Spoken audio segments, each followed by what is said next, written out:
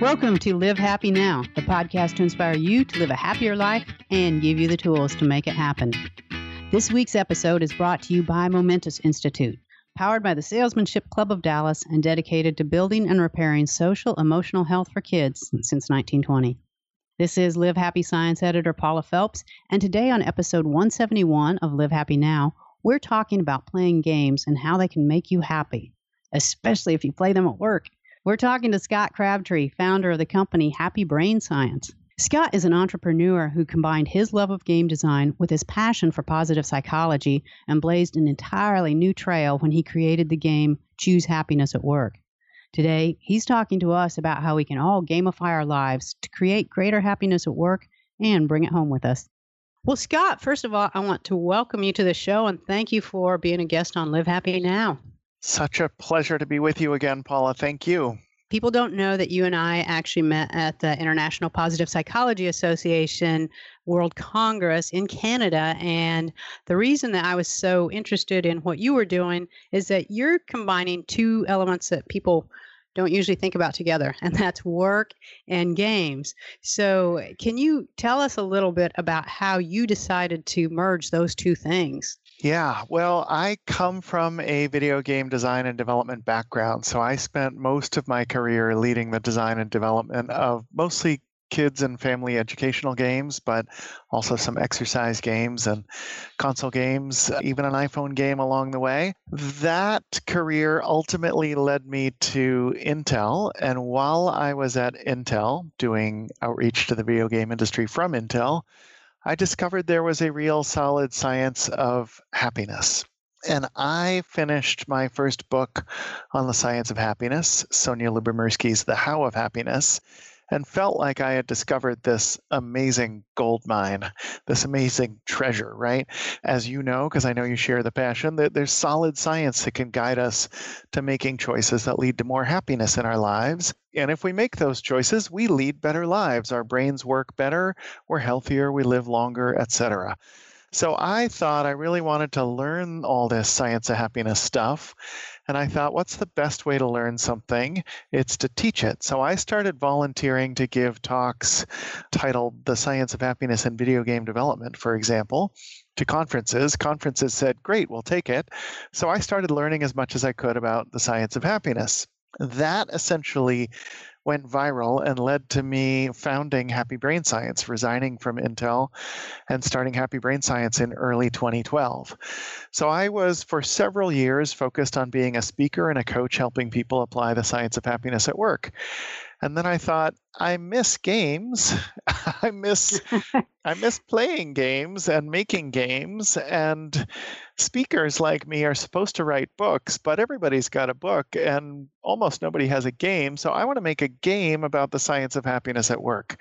So I made a card game called Choose Happiness at Work that teaches the science of happiness at work by getting people playing with problems and solutions together. What made you decide to do it as a card game instead of a video game or an app?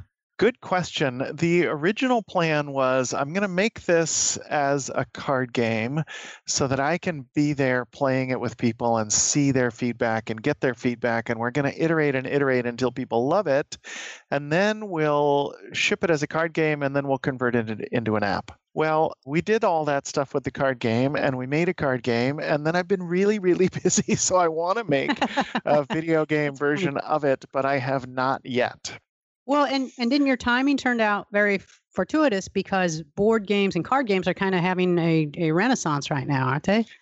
Yes, and there's another reason that I started with card game first, and that is, as you know, and maybe some of your listeners know, the science of happiness is quite clear. For most of us, most of the time, the number one factor in our well-being, our happiness, is the quality of our relationships with other people. So I love technology. I love video games. I'm not anti-technology at all.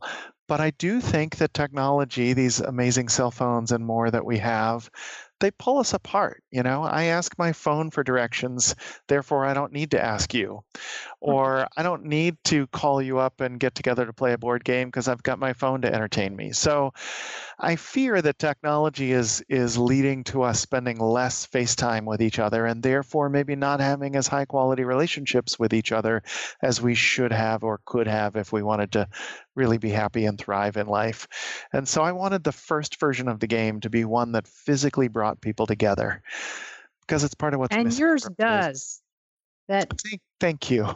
we played it at IPA. Well, I've seen what it does in a crowd of people where people really get together and they interact and engage and they laugh and they solve problems together. So can you tell us how that works? Can you, I guess, first of all, explain exactly what the game requires of the player? Absolutely. So essentially, Choose Happiness at Work is a card game, and it is somewhat like Apples to Apples, or dare I bring up Cards Against Humanity.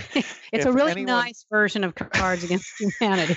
I have a friend who says my game should actually be called Cards for Humanity, which I didn't do for copyright reasons. Yeah. But it kind of is Cards for Humanity. So it's like those games in that there are two decks of cards, and you're trying to match cards to get winners, essentially. So a couple of differences. In Choose Happiness at Work, there is a deck of problem-based cards. We call them scenario cards.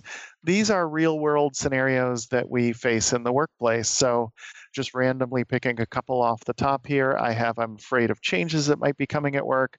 I am constantly checking my email. I am asked to do more than is possible. So various typically morale and motivation problems that tend to show up at work. And then the other deck, which has over 100 cards in it, are all science-based solutions. So positive psychology and other science that suggest choices we can make to boost our happiness and well-being, in particular at work.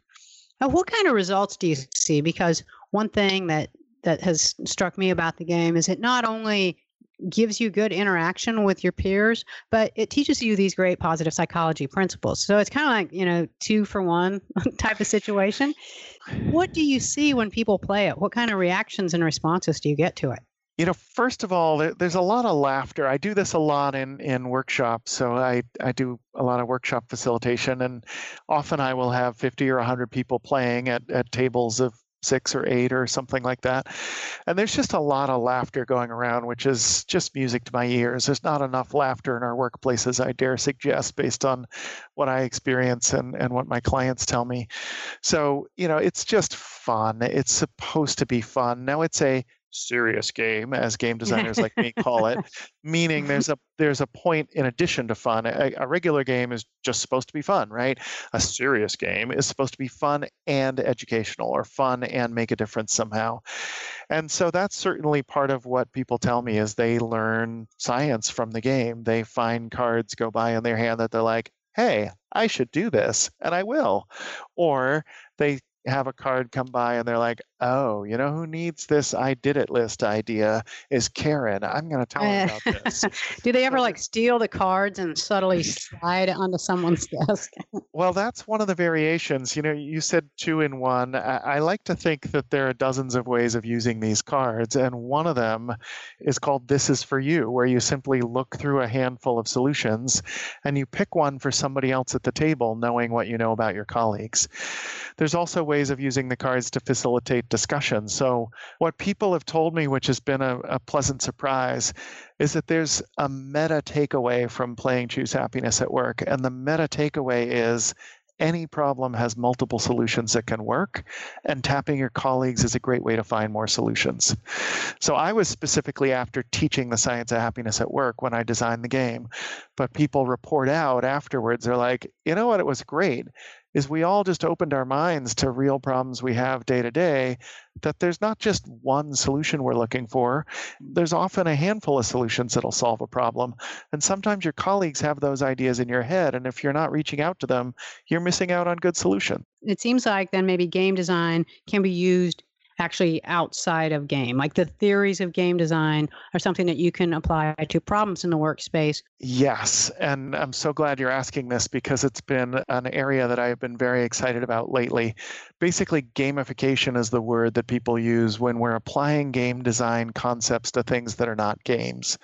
And if you've been in any loyalty program or you've earned any badge in an app or a website, you've experienced gamification, whether you knew it was gamification or not. So what makes games so compelling? What makes people like me play every day or almost every day? What makes us spend a lot of time in a game and spend a lot of money in a game? So science has given us answers. And what was so surprising and wonderful for me was the answers of what engaged people in a video game were exactly what I had been reading for the past several years on how to engage employees at work. So basically what the science says is if you go deep, if you go past the surface and you go past the points and the levels and the badges and the quests, what you find are core human intrinsic motivators, psychological needs we have, specifically autonomy, relatedness, and mastery. We need autonomy, relatedness, and mastery. And the best video games satisfy our needs for those things, and therefore they're very engaging.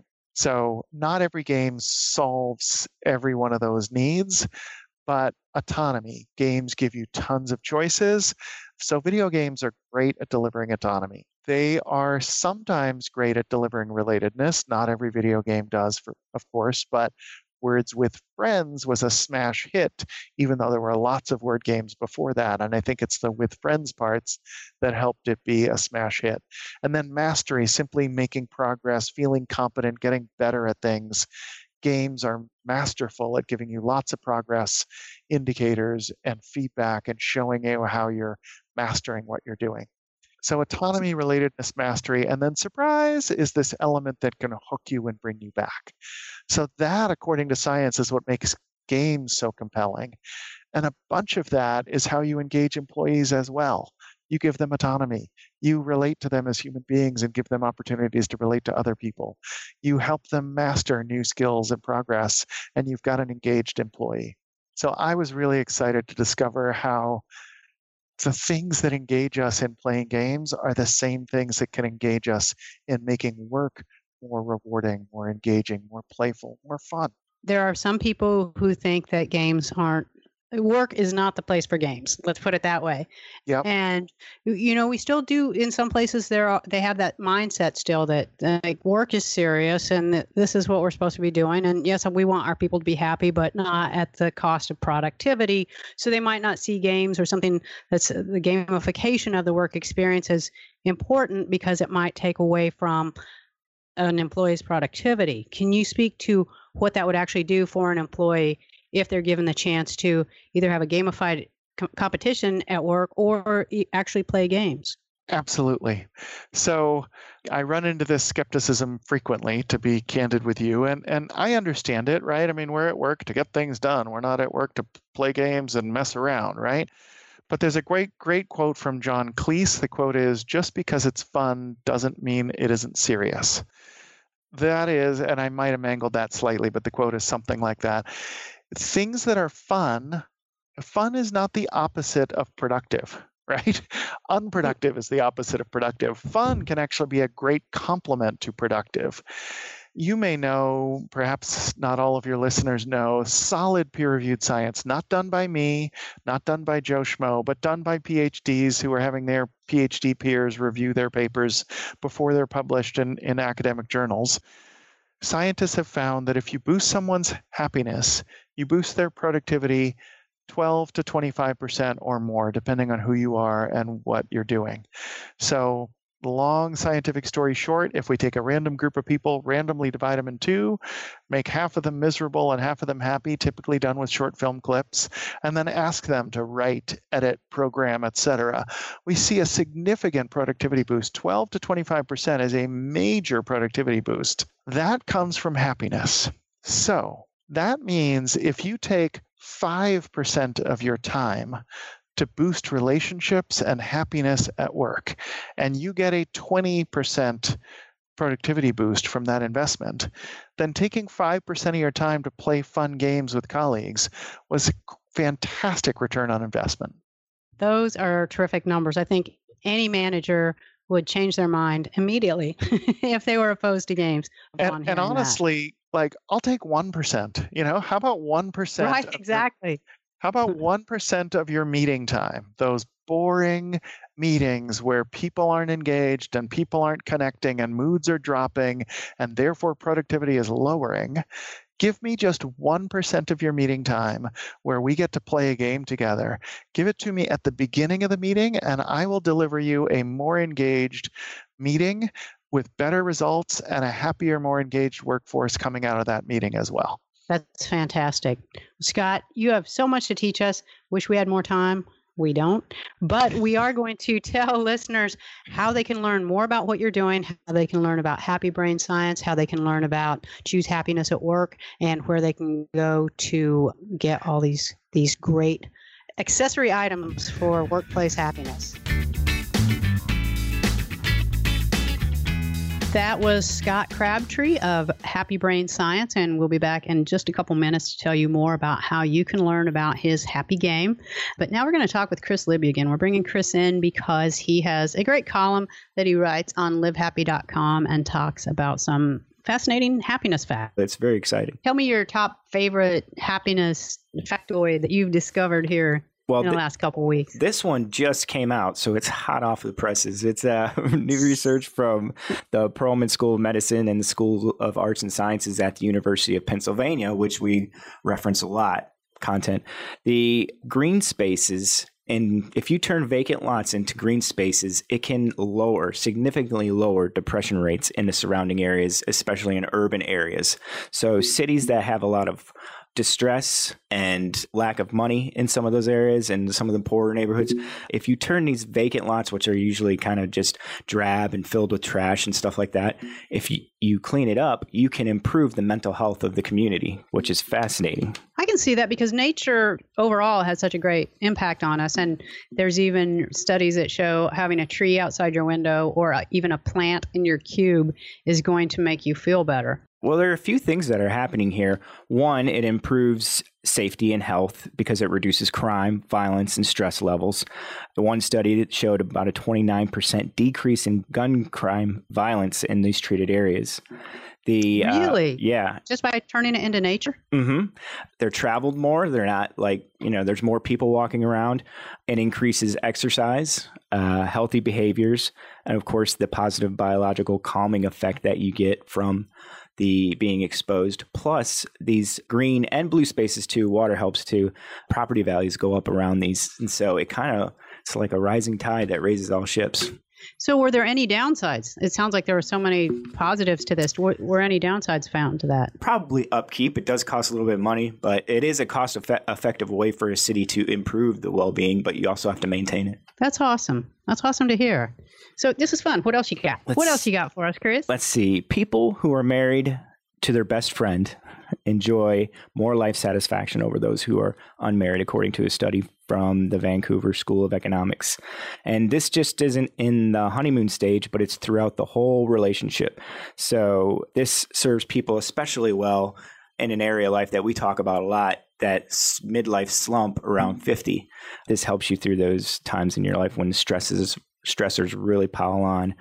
And couples who feel like they're married to their best friend, they experience about twice as much contentment. Choose well. Is that what you're telling us? Pretty much. So we're going to get more nature. We're going to make sure we're married to our best friend. Can you give me one more thing about happiness? The next one, this one is especially for those people who have kids, this one just is extra beneficial, I think, or eye-opening, because the recent study published in the journal Emotion said that the psychological well-being of America's youth decreased after 2012. Now, one thing that increased was digital devices.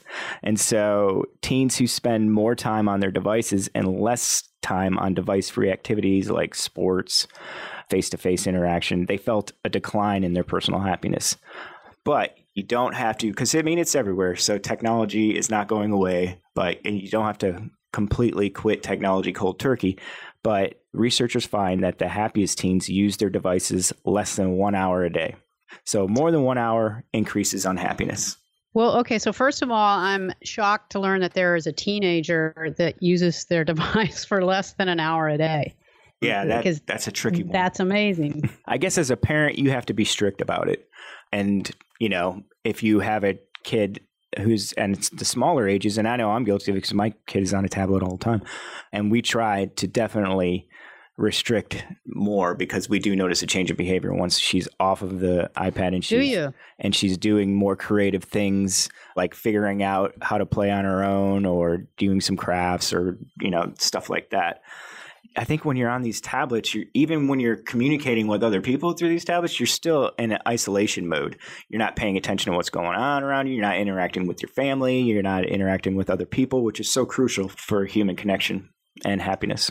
Well, this is all great stuff. Our listeners can go online and can read about these things and more. Yeah, the blog is called Finding Happiness. Finding Happiness. We'll look for that. And now I'm going to go steal all my niece's digital devices from them so they can't stay on them. So, well, thank you, Chris. We will chat again with you next week. All right. Thanks. That's all for this episode of Live Happy Now. Be sure to visit us at livehappynow.com to learn more about the game Choose Happiness at Work. And if you'd like a free book on gamification, text Happy Game to 345-345. That's Happy Game to 345-345. If you like what you've heard here today and want to hear more, go to Apple Podcasts or wherever you get your favorite podcasts, search for Live Happy Now and subscribe today so you'll never miss an episode. Now we're going to give you a special gift just for listening. If you go to the Live Happy store at livehappy.com, you can enter the promo code PODCASTDEAL and get 20% off anything and everything in the store. Special thanks today to the Momentous Institute for bringing us this episode of Live Happy Now. Momentous Institute's 7th annual Changing the Odds Conference will be held September 27th and 28th at Omni Dallas Hotel. Visit momentusinstitute.org to register and find out more about the panel of education and mental health experts you can enjoy at that conference. That's all we have time for today, so please join us back here next week. And until then, remember to make every day a happy one.